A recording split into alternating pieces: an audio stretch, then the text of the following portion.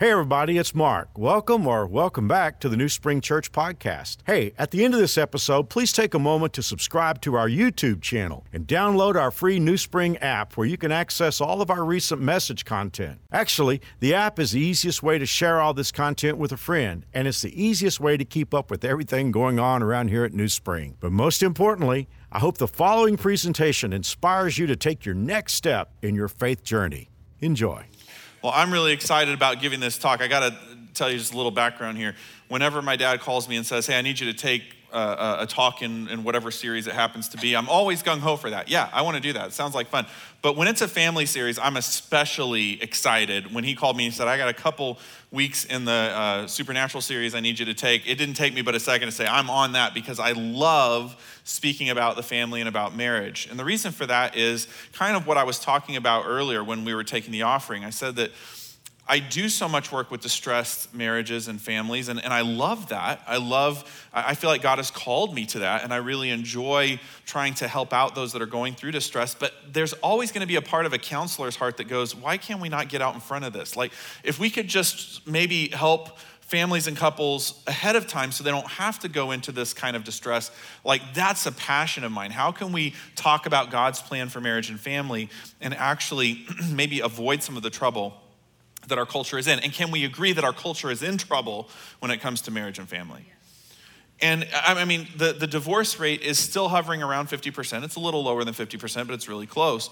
And if you think about it, that in and of itself shows us that we don't know how to do this as a culture. We don't know how to do this. I've never married a couple who is saying to me, Jonathan, we think we'll stay together, but the divorce rate's 50%, so we don't know. We're gonna give it a shot. Like, we're gonna get married, we'll just give it a shot. Everybody who I marry, they're 100%, no, we're in it for life. They vow to be in it for life. They make a statement, this is it, my person forever, and then the statistics say maybe not so much. So as a culture, and can we also agree that at a time when we really don't know what we're doing, we have more information on how to do it than ever before? I mean, I talked to, this has been some years ago, but I talked to the lady who represents my writing work, and I said, I think I'm gonna go ahead and do a marriage book at this point, and she said, don't bother. She said, there are so many marriage books out there, the market is saturated. She's like, you will not, she said, there's no desire for another marriage book right now, and it's not likely to change anytime soon. And at first I was a little offended by that, but then I went to Barnes & Noble and I looked at the bookshelf, and I went on Amazon and I looked at how many books were in that category, and I really came to the belief that she knows what she's talking about. We have more than ever before, we have so much information out there on how to have a healthy marriage, how to have a healthy family. But can we just all sort of agree that number one, most of us are exhausted with trying to consume information and figure out how to do this right? And number two, a lot of what we have been consuming isn't working.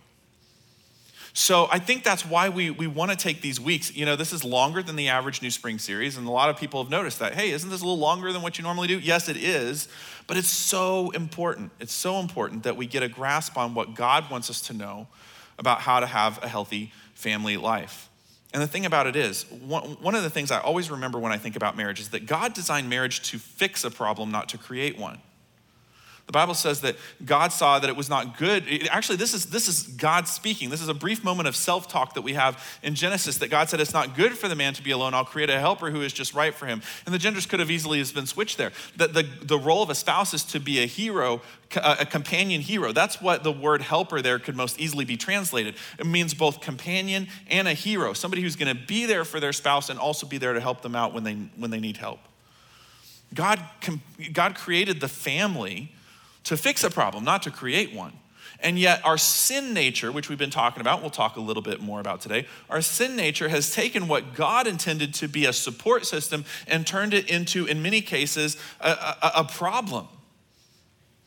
We know from social science research that if we ask people, if we just take a random sample of people and ask them how many of them think that they have a relatively significant marital problem, the percentage is pretty high.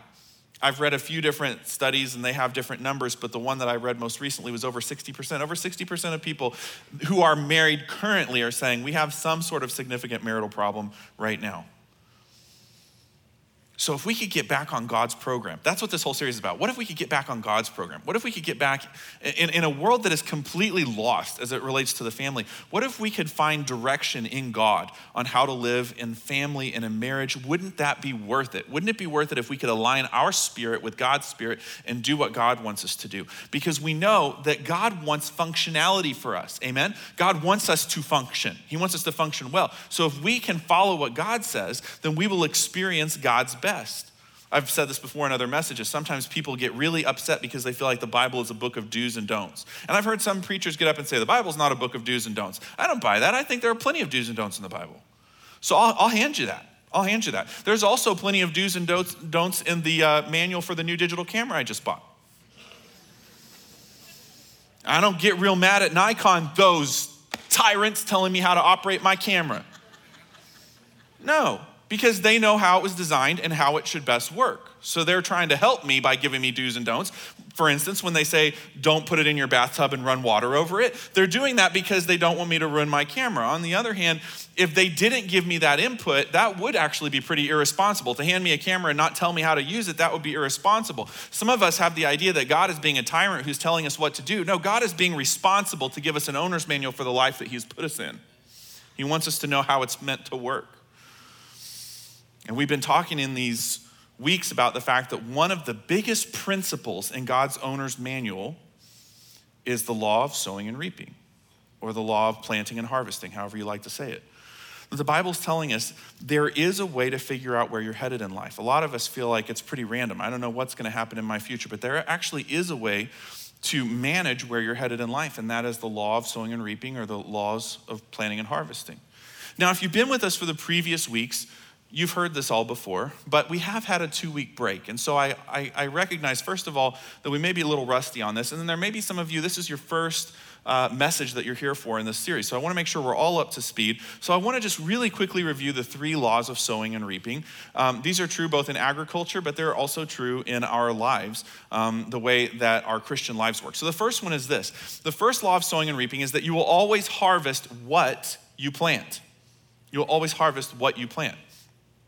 Last Thursday, I went to the farmer's market in the neighborhood where I live. There's a farmer's market every Thursday there. And I went to go buy some farm-grown tomatoes. And some of you may be new to the faith, but homegrown tomatoes are one of the most spiritual, sanctified foods there ever was at any time. Like, and I don't know that it's really printed in Scripture, but the spirit, the essence is there. The homegrown tomatoes are very spiritual. So I go to the farmer's. Now imagine that I go to the farmer's market and I say to them, oh, where's all your tomatoes? And the guy says, Jonathan, it's the weirdest thing. I planted tomatoes, but I grew okra. Now okra is an evil food. It's as though God said, I need something slimy to feed people.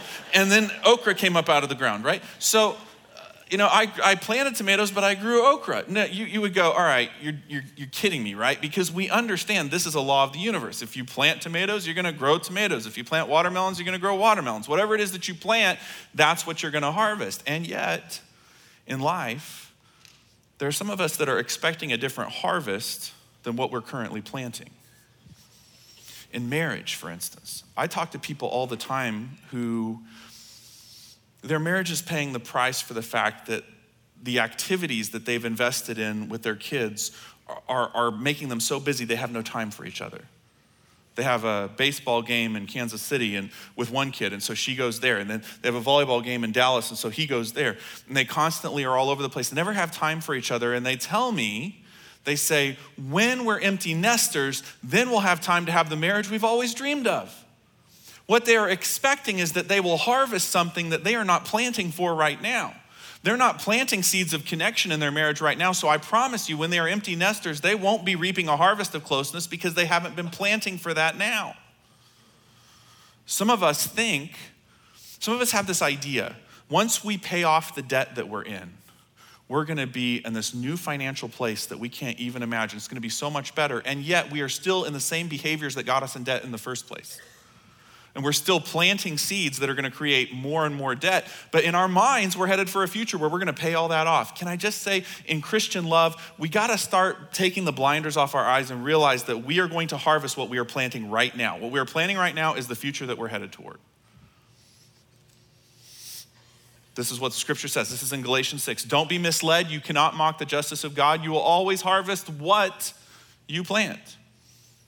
Now, that's both good and bad, because the Bible says those who live only to satisfy their own sinful nature will harvest decay and death from that sinful nature, but those who live to please the Spirit will harvest everlasting life from the Spirit. So it's both good and bad. If I'm planting bad seeds today, that predicts a bad future or a bad harvest. On the other hand, if I'm planting good seeds today, that actually predicts a good harvest. And I may be having a bad day now, but if I'm planting good seeds, I'm headed for a good future. That's a good thing.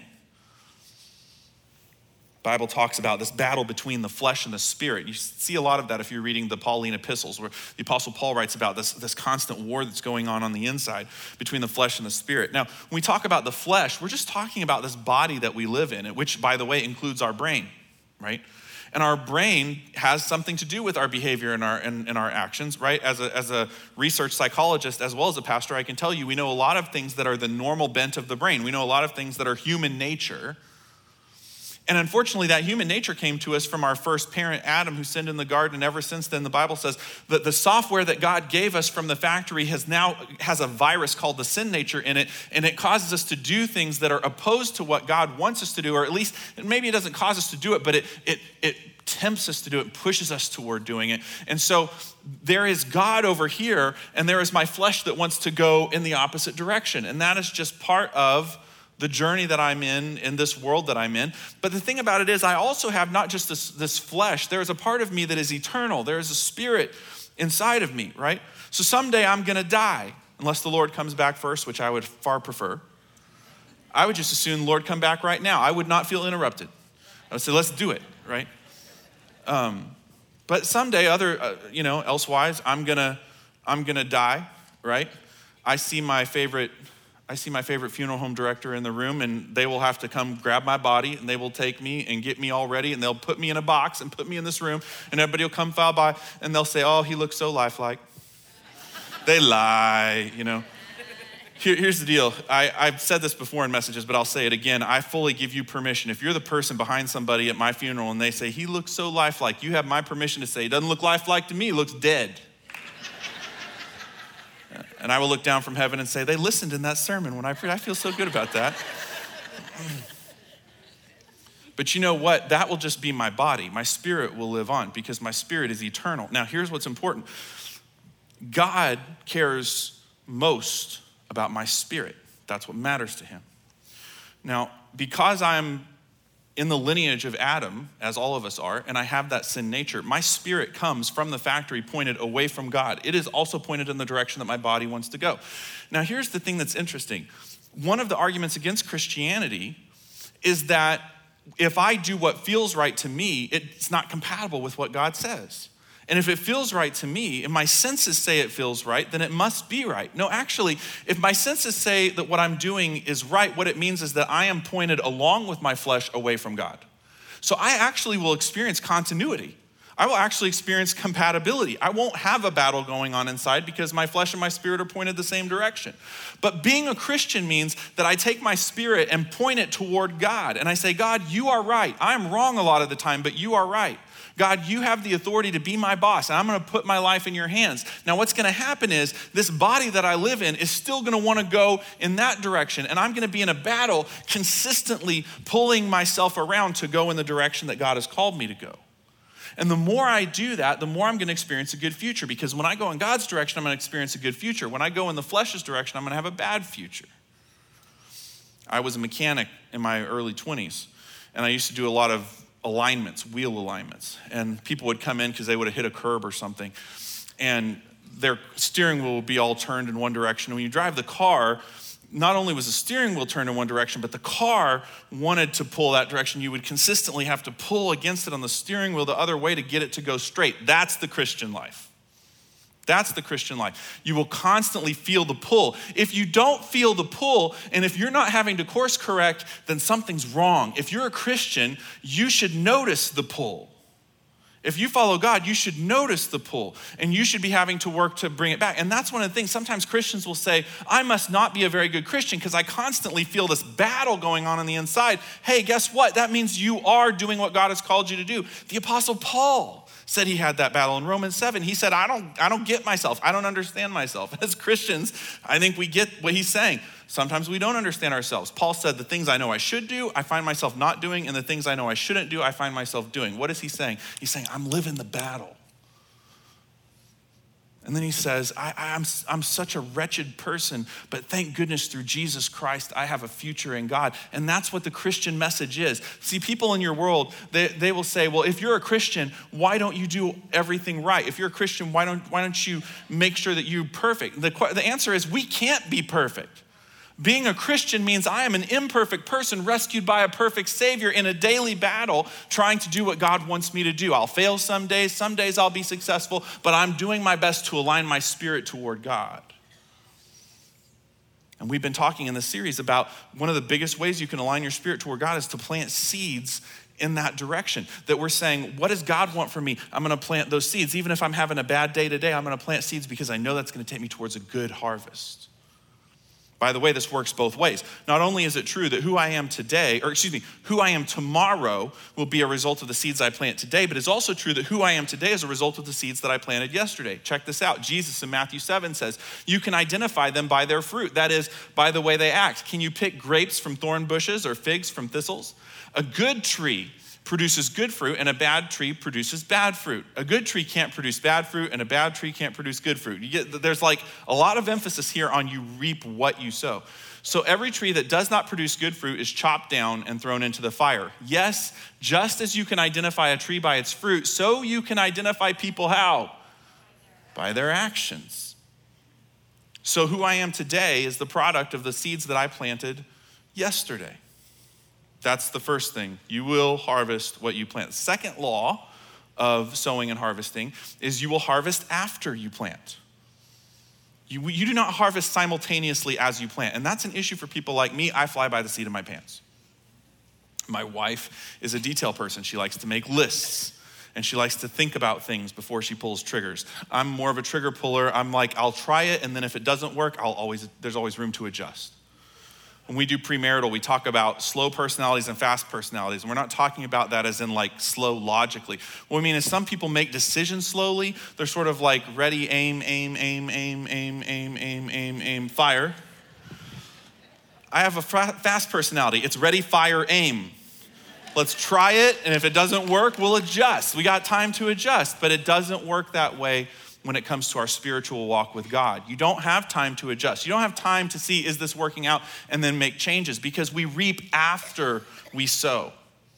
So I need to know. That's why the Bible is so important. Why do we care as Christians so much about God's instructions for our life? Because we cannot simply look at what's working and see if that's what I'm gonna do. We have to trust God about what the outcome of my behavior is going to be. We have to trust God that what God says is the end result of this is true, because we reap after we sow.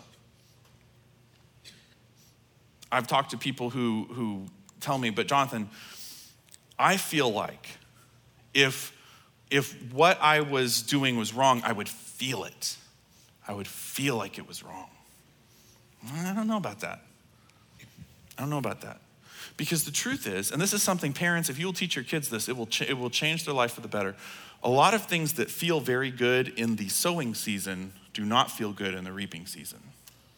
A lot of things that feel right in the sowing season will not feel right in the reaping season. The Bible says this about Moses. This is in Hebrews 11:25. Moses, instead of enjoying the pleasures of sin for a season, chose to suffer affliction with his people.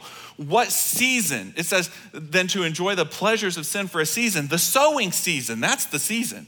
The truth is, the Bible tells us there is a season where sinning, doing things that put us against God's character, feels pretty good. But that's gonna change once the harvest comes. And this verse also means that sometimes things that are very difficult in the sowing season are gonna feel pretty good in the harvesting season. I talked to a clinician the other day who is working on getting a medical degree, and that person was talking about how difficult the clinicals and the residency and stuff are. That is what the Bible talks about when it talks about sowing in tears and reaping with shouts of joy. Sometimes it's very difficult. We go through some very tough times in the process of sowing, but there's a harvest coming.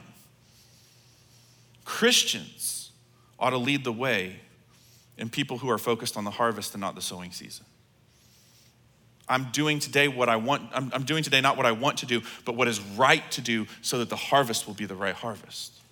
That's what we've been talking about. The Bible says there is a path before each person that seems right at the time. That's the impression that this verse leaves, but it ends in death. I mean, how about credit cards? To me, that's the quintessential example of this.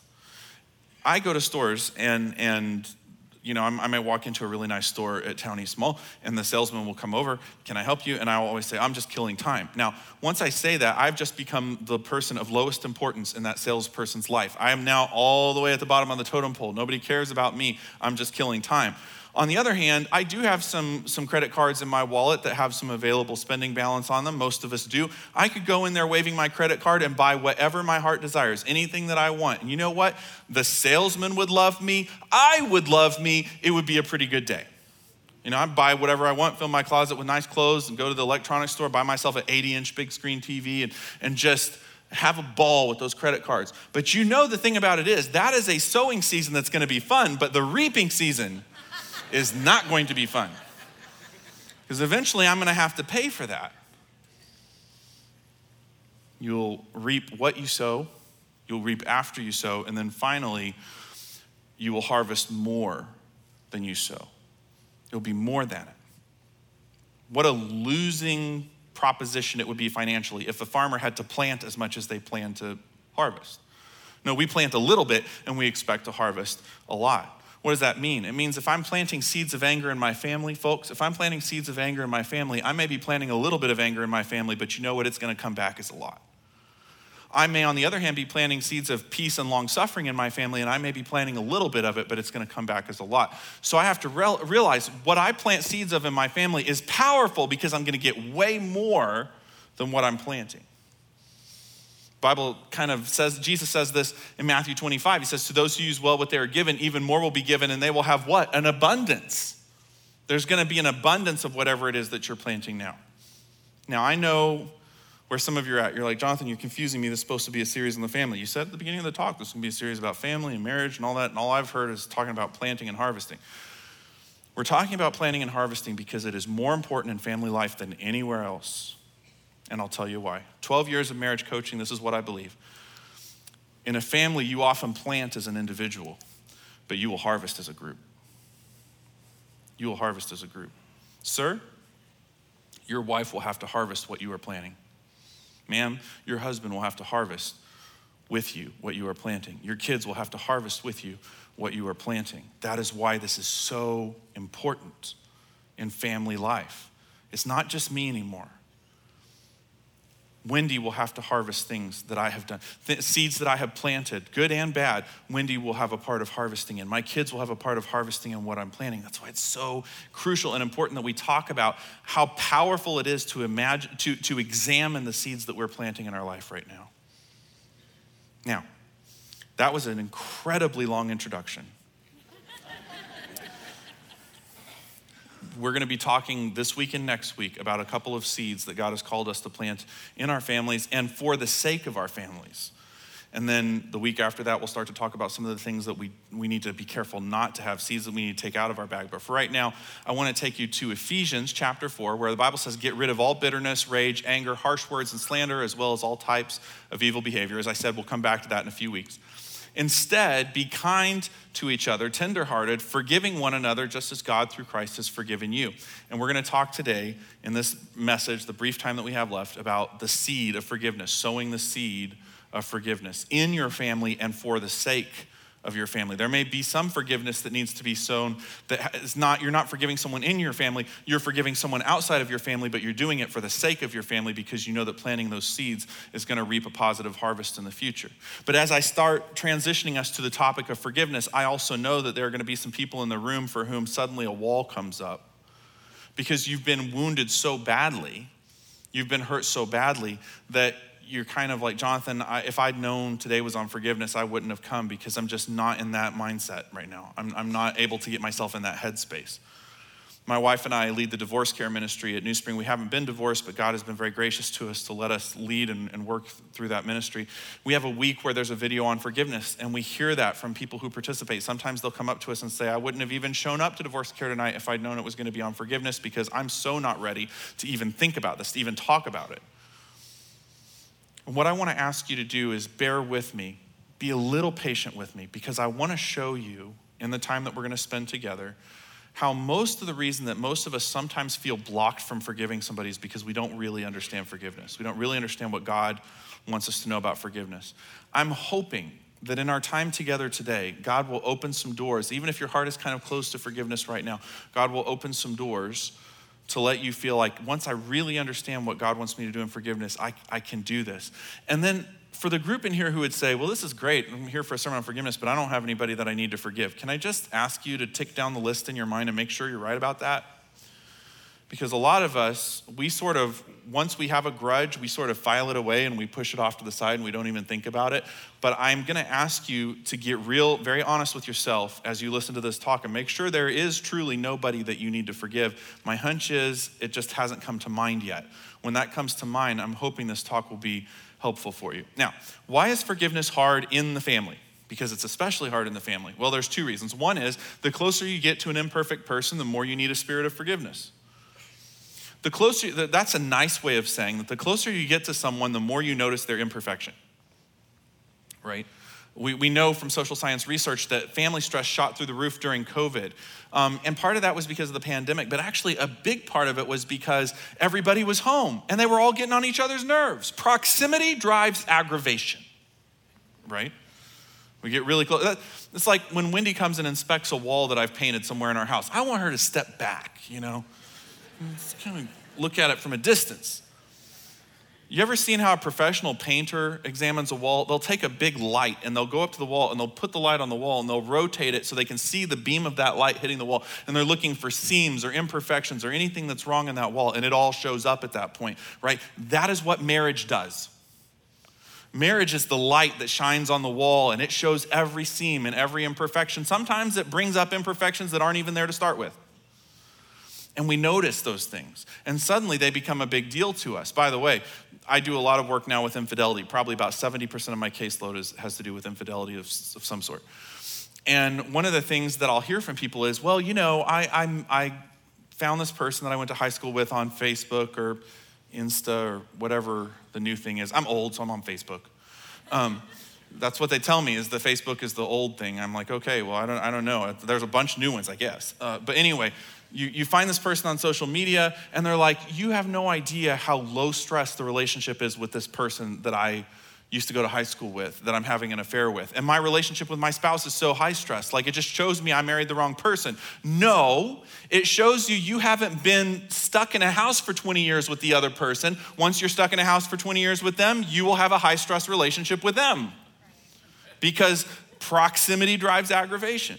So that's part of it. That's part of the reason why forgiveness is important in family and why it's also sometimes difficult. But the other part we talked a little bit about, we talked about how the sin virus infects the way that we come from the factory. So you have to know that forgiveness is not your default setting. Ask a kindergarten teacher, they'll tell you. Kids do not come to their kindergarten class programmed to forgive. You have to kind of walk them through it. And yet God wants us to know in the owner's manual of life, if you want to have a great family life, forgiveness is going to have to be one of your go-to tools. Sir, she will need more forgiveness from you than anyone else ever will because you're going to be around her more. Ma'am, he will need forgiveness more from you than anyone else ever will because he's going to be around you more. Your kids will need more forgiveness from you than anybody else ever will because you're going to be around them all the time. Here's what the Bible says about this. In Hebrews, Paul says, look after each other so that none of you fails to receive the grace of God. Watch out. Now, this is very interesting. This is a warning. You don't have a ton of warnings in Scripture. Watch out that no poisonous root of bitterness, and here bitterness could as easily be unforgiveness, grows up to trouble you, corrupting many. All right, well, let's break that down. What is the Bible telling us about bitterness, about unforgiveness? First off, we know that bitterness grows fast and without help. There's some things like that. Crabgrass grows fast and without help. Wendy and I moved to Wichita. Our first home that we bought here after we moved was in Derby. And we've since moved to another area, but we lived in Derby for quite a while. And this little street that we lived on, when we moved there, everybody had a beautiful yard, front yard, fescue, perfectly manicured, the sprinklers coming on multiple times a day, except for our yard that had just been terribly neglected. It wasn't graded correctly, it didn't have sprinklers, and it was full of crabgrass. And I learned really quickly that your neighbors sometimes don't love that about your yard. Like they love their yard, they don't love your yard. I mean, I could be wrong, but I truly believe that a few of my neighbors would have preferred we had been drug dealers with a really nice yard than to have been nice regular people with crabgrass. I mean, they would have been like, look, it's a crack house, but look at the lawn. I mean, that's pretty awesome. But weeds, you don't have to tend to them. You don't have to work to get them to grow. They just do. They just grow. And unforgiveness is like that. You don't have to tend to unforgiveness. You don't have to coax it to grow. It will grow by itself, and it will grow quickly. The second thing is, we know the Bible says that when bitterness grows, it destroys. It says a poisonous root of bitterness. It destroys. What does it destroy? Well, we just heard the kids sing about it earlier. The Holy Spirit produces this kind of fruit in our lives: love, joy, peace, patience, kindness, goodness, faithfulness, gentleness, and self-control. There is no law against these things. And by the way, what the Bible means when it says there's no law against these things, you know how we have that saying, you can have too much of a good thing? This is the Bible way of saying you can't have too much of these things. It's like rice cakes. You can have as much as you want, No law against these things. But those are the things that bitterness will spoil. It will spoil your joy. It will spoil your self-control. It will spoil the tenderness in your spirit, the gentility in your spirit. That's why the Bible's saying you have to watch out, because when this springs up, it will ruin the best part of who you are. It will literally change you from a sweet person to a bitter person. Third thing is, when bitterness grows, it spreads. It's contagious. That's why my neighbors didn't love my crabgrass. It wasn't even so much about my yard. Isn't this true? It wasn't so much about my yard. They were worried about how their yard would be impacted by my yard. Parents, I love you in the Lord, and I'm with you, because parenting is one of the hardest things you will ever do in your life. But we need to make sure that we're worried about how our kids' yard is affected by our yard. Because bitterness is very contagious, and kids will pick it up before anybody else will. That if we get bitter and we start to be unforgiving toward people, our kids, it's contagious. You ever had a pity party? Oh, I can't believe they said that to me. What a terrible thing to say. I can't believe that they blah, blah, blah, blah, blah. And we talk in the front seat, and guess what's going on in the back seat? Little ears are listening. And we have very fertile soil that is going bitter, and we don't even realize it, because our yard is impacting their yard. When it grows, it spreads. Now, in the brief time that I have left, I want to keep a promise I made to you. I promised that for those of you in this room who would say, Jonathan, I can't forgive, there's a barrier there, and I can't get past it. I can't get past the barriers to forgiveness with this person. And I promised you that if you understood forgiveness the way God wants you to understand it, you would probably feel like that barrier came down. That is what I'm going to spend the rest of our time. I just want to, the rest of my time with you is just to talk about, what does God want us to know about forgiveness? So with what I've been through, how do I forgive? Here's the first thing. You need to know that forgiveness and restoration are not the same thing. And this is probably the biggest thing where our culture gets lost, with the idea of forgiving and forgetting. Or the idea that if I forgive, then we can go right back to how things were before. That's not the biblical picture of forgiveness. Let me show you the biblical picture of forgiveness. This is the Apostle Paul writing to the church at Corinth. For God was in Christ reconciling the world to himself, and this is the biblical picture of forgiveness, no longer counting people's sins against them. The biblical picture of forgiveness is much the same thing as what we talk about when we talk about debt forgiveness. It is the tearing up of a bill. It is saying, you don't owe me anymore. I do not expect you to make this up to me. And most of the time, is it not true, church, that most of the time they couldn't make it up to you anyway? There's no way to absolutely fix what happened in the past. So there is, in a sense, it is tearing up the bill. Yes, tearing up the bill, but not a time machine. Forgiveness is not a time machine. It does not somehow transport us in time back to 5 days, a week, 2 weeks before this thing happened, whatever the thing is. It is not something that somehow takes us back and makes the thing that happened not happen. That's not what forgiveness is.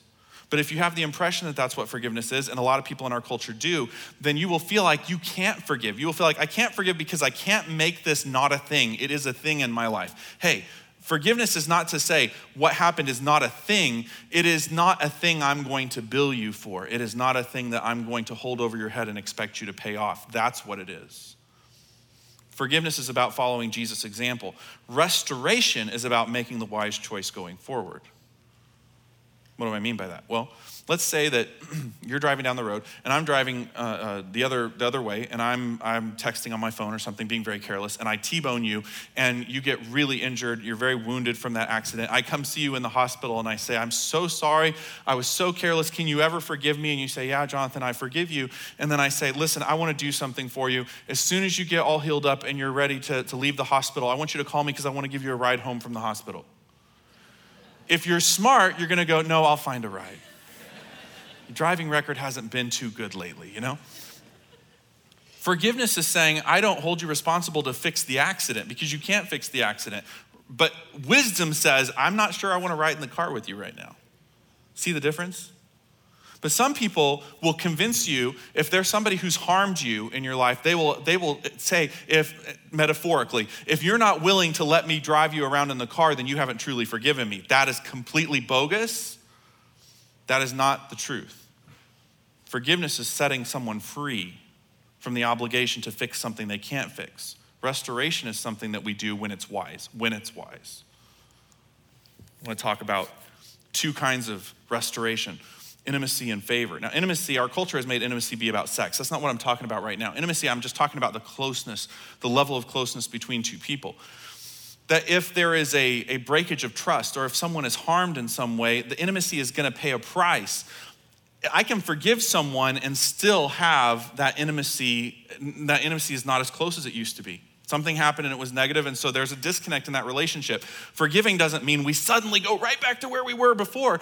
I can forgive that person and there can still be some distance. That may be necessary. Also, with favor is giving someone something because you think they'll be responsible with it. I may be risking with this person a lot because I think they'll be responsible with my risk, but then they may prove that they were very irresponsible. I may not be ready to risk with them yet. That doesn't mean I can't forgive them. I can forgive them, but I may not be ready to risk. Do you see the difference? Ultimately, when we're wounded, we need the wound to become a scar. And I'm familiar with scars. I have a bunch.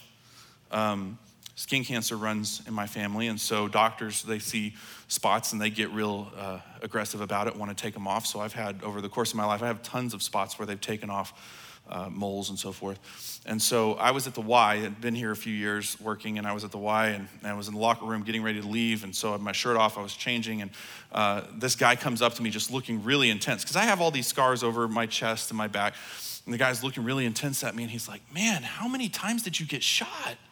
You know? I really wanted to have a snappy comeback that would be funny, but I didn't have anything at the time. But I know what it's like to have a wound that becomes a scar. That's what happens when someone hurts you. At first, there's a wound, and it needs attention, and it hurts every day, and you go through a lot of pain with it. But eventually, over time, it begins to heal, and eventually it becomes a scar. But the thing about it is, the scar remains ugly, yes? The scar it's not a pretty part of your life. It's an ugly part of your life. It's just not actively painful anymore, and it doesn't need daily attention anymore, but it's still an ugly part of your life. I've met people who think that forgiveness means that not only should the person that I wounded immediately heal, but they shouldn't have any scar from it. They should just be like they were before. Folks, that's not real. I may be ready to restore that person when it's a scar, but I cannot restore them when it's still a wound. I can forgive them, but I can't restore at that point. Bible says this, Matthew, therefore the kingdom of heaven can be compared to a king who decided to bring his accounts up to date with servants who had borrowed money from him. In the process, one of his debtors was brought in who owed him millions of dollars he couldn't pay. So his master ordered that he be sold, along with his wife, his children, and everything he owned to pay the debt. Would have been relatively common in the ancient world. But the man fell down before his master and begged him, please be patient with me and I'll pay it all. Then his master was filled with pity for him and he released him and forgave his debt. But when the man left the king, he went to a fellow servant who owed him a few $1,000s, and he grabbed him by the throat and demanded instant payment. His fellow servant fell down before him and begged for a little more time. Please be patient with me, I'll pay it. His creditor wouldn't wait. The creditor here is the person who was just forgiven millions. He had the man arrested and put in prison until the debt could be paid in full.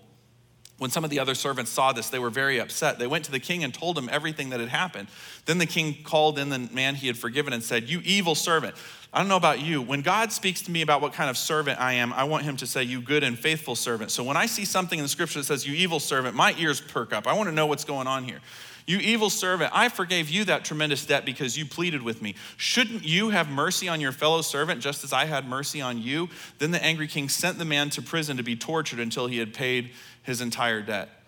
"That's what my heavenly Father will do to you." This is Jesus speaking. "That's what my heavenly Father will do to you if you refuse to forgive your brothers and sisters." Where? From your heart. That'll keep me up at nights. God is saying, the way I know how to interpret this is that God is saying Jesus takes it very seriously. That his forgiveness was so costly, he expects us to do the same. He expects us to forgive, not to restore, not to risk again. Those things are a matter of wisdom, but he does expect us to tear up the bill. If Jesus is willing to tear up our bill, he does expect us to tear up their bill. If I exercise caution, this is a long sentence, but I want to say it right. If I exercise caution in the future with someone based on what they've done in the past, that's not unforgiveness, that's wisdom. What unforgiveness is holding someone prisoner in your heart until they find a way to fix the past, and most of the time they can't do it. I've talked before in my years being at New Spring about the church that I served before I came here. I served First Baptist Church of Edmond, Oklahoma, and I worked under Dr. Alan Day, who was the pastor there. And he's gone home to be with the Lord now, but I used to meet him every Monday morning because I was, among other things, I was the television ministry director, and on Mondays we would shoot what they call the bumps for the broadcast, the intro and the outro for the TV broadcast.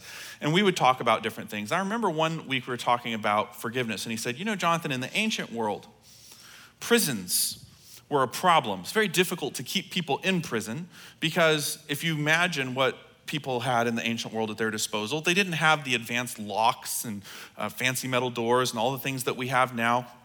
Nowadays, you can put someone in prison, you can walk away from them and know they're still going to be there. In the ancient world, it wasn't like that. You put somebody in prison, you better stay there and make sure that they don't come out, right? Somebody had to be there. And sometimes there would be a judgment in the ancient world that yes, this person deserves to go to prison. You know, they can go to prison for a year or whatever, but someone from your family is going to have to stay there and make sure they don't come out because we're not going to guarantee you anybody else to stay there and make sure they don't come out. Imagine this. So now you've sent the person to prison that did you wrong, but you've also sent yourself or a family member to prison and they have to stay there the whole time to make sure that person doesn't come out. They're in prison, but guess what? So are you now. That's what unforgiveness is. Unforgiveness is having a prison in our heart that's we have to stand at the door and say, "You can't come out." And we put way more energy into it than we ever think we do. We put that I'm going to stay here. I'm going to hold this grudge because that's the only way I can keep them in prison. We don't hold grudges because we want to be petty. We hold grudges because we're trying to hold somebody in a prison that they would otherwise escape from. Notice what Jesus said. You need to forgive them from your heart. It means that I'm willing to open up the doors of that prison in my heart and say, "I release you. You're free. I'm not going to hold you responsible to fix something that you can't fix. I'm going to let you go. I'm going to tear up the bill because that's what God has done for me." Putting up a picture here of two young ladies on the screen. This is Miriam and Eva Moses. This is after they were at Auschwitz. This is sometime after that. But when they were little, they were taken into Auschwitz as part of the Holocaust. And they were separated from their family because they were twins. The Germans were doing what they called medical experiments. They weren't medical experiments. They were nothing really short of medically excused torture is really what it was. But they were very interested in twins. There was a very evil doctor who was doing twin studies, quote unquote. I hate to even call them studies. And so they were experimented on at Auschwitz. Terrible things happened to them. Really, I think that Miriam's kidney failure later in life that led to her death was probably due to experiments that were done on them when they were in Auschwitz. But Eva made headlines some years ago because she decided to do something. She was in a documentary and she was the documentary had set it up for her to meet one of the people from Auschwitz, one of the Nazis from Auschwitz, one of the remaining live Nazis. And she decided to write a letter of forgiveness to this man. The funny thing about that letter of forgiveness is the backlash that she experienced from other Holocaust survivors who felt that she was doing something she had no right to do, to forgive one of their captors and one of the perpetrators was something that she had no right to do. And Eva continued to say for the rest of the years of her life that this was not something she did on other people's behalf. She could only forgive for herself, and that's what she was choosing to do. But till the day of her death, she continued to be looked on badly by other survivors who felt that she had done the unforgivable in forgiving one of these Nazis. Can I read you what she said about it? This is what Eva said before she died. But what I discovered once I made the decision was that forgiveness is not so much for the perpetrator, but for the victim. I had the power to forgive. No one could give me this power and no one could take it away. That made me feel powerful. It made me feel good to have any power over my life as a survivor. If I had discovered forgiveness sooner, I would have had that 50 years of my life back. Forgive, see the miracle that can happen. How many years of your life could you get back if you made a decision today to let that person out of prison? I'm going to live my life not holding someone in, but letting them go because God has let me free. I'm going to let them be free. And I'm going to get years of my life back. Not for them, not for their sake. Eva says, not for the perpetrator, it's for the victim. I may have been victimized by this person, but I'm not going to be victimized more holding them in prison. I'm going to let them go and I'm going to go live my life, which is going to be the best thing for me. And in the middle of doing that, I will do what God has called me to do, which is to live out Christ's love. So I got to ask you a hard question. Who is it that you need to let out of prison today? I asked you to go through the list. Who is it that maybe you didn't even think of when this message started that you're like, you know what, I'm in overtime, but when my dad was preaching and I was a kid, I was probably 8 or 9 years old, my dad preached a sermon on this topic, not letting a root of bitterness spring up. Back then, we used to have what we call an altar call. At the end of the service, everybody would stand up and they would play some soft music, and if people decided that they wanted to get right with God, they would come forward down to the altar. I was used to seeing people come forward to the altar. What I was not used to seeing is that when the invitation for this service happened after my dad was preaching about forgiveness and not letting bitterness take root, I saw men get up from their seat and go to another part of the room and start to make peace with another man in the room. I saw ladies get up and go talk to other ladies and begin to make peace with them. You know why? Because life is too short for us to keep someone in prison. If God has called us to it, it's time for some of us to make some phone calls today. It's time for some of us to pick up a phone and say, I release you. You may not even know I had you in prison. You might be surprised about that. But you know what? I have, and I'm letting you go. Because I don't have any more time to mess around with this. I'm letting you go. And that's what God has called us to do. Let me pray with you really quickly. Father, thank you so much for the fact that you gave us an example of forgiveness. And Father, I pray that in this next moment, you would touch hearts as only you can. It's your thing. Heads are still bowed, eyes are still closed. If you're in this room, you say, Jonathan, as we talk about forgiveness, I think about the fact that I don't think I could be forgiven. I come to New Spring and I hear about a God who loves me and wants to forgive me. But Jonathan, if I sat down with you and told you what I've done, you'd say, not you. But you know what? The Bible says that the blood of Jesus Christ cleanses us from all sin. Anything you've ever done, the power of Jesus' blood is strong enough to wipe that away and give you a chance to start clean with a Savior who loves you. If you would like that, I'm going to say the words to a very simple prayer. And if you want to follow along with me right now, you can settle this in your heart right now. Here we go. Dear Jesus, thank you that you love me. Thank you that you died and rose again for me. I know I do wrong things. I know I can't get to heaven on my own. Today I accept your free gift of heaven and forgiveness. I've decided to make you my boss. I'm gonna follow you. In Jesus' name, amen. Look this way just for a moment, would you? If you just prayed that prayer with me, you just made the biggest decision in your life. And we wanna get you started on the right path in your new walk with God. You can text PRAYED to 97,000, or you can just pick up a gift box at any of the info centers. We wanna help you get started with your new journey with Jesus. Thank you so much for being here. Next week, we do Jesus Seeds Part 3. Once again, thanks for listening. If you live in Wichita, the surrounding area, we'd love for you to engage with us in one of our weekend services. For directions, service times, and information about our incredible kids and student environments, visit us at newspring.org. One more time, newspring.org.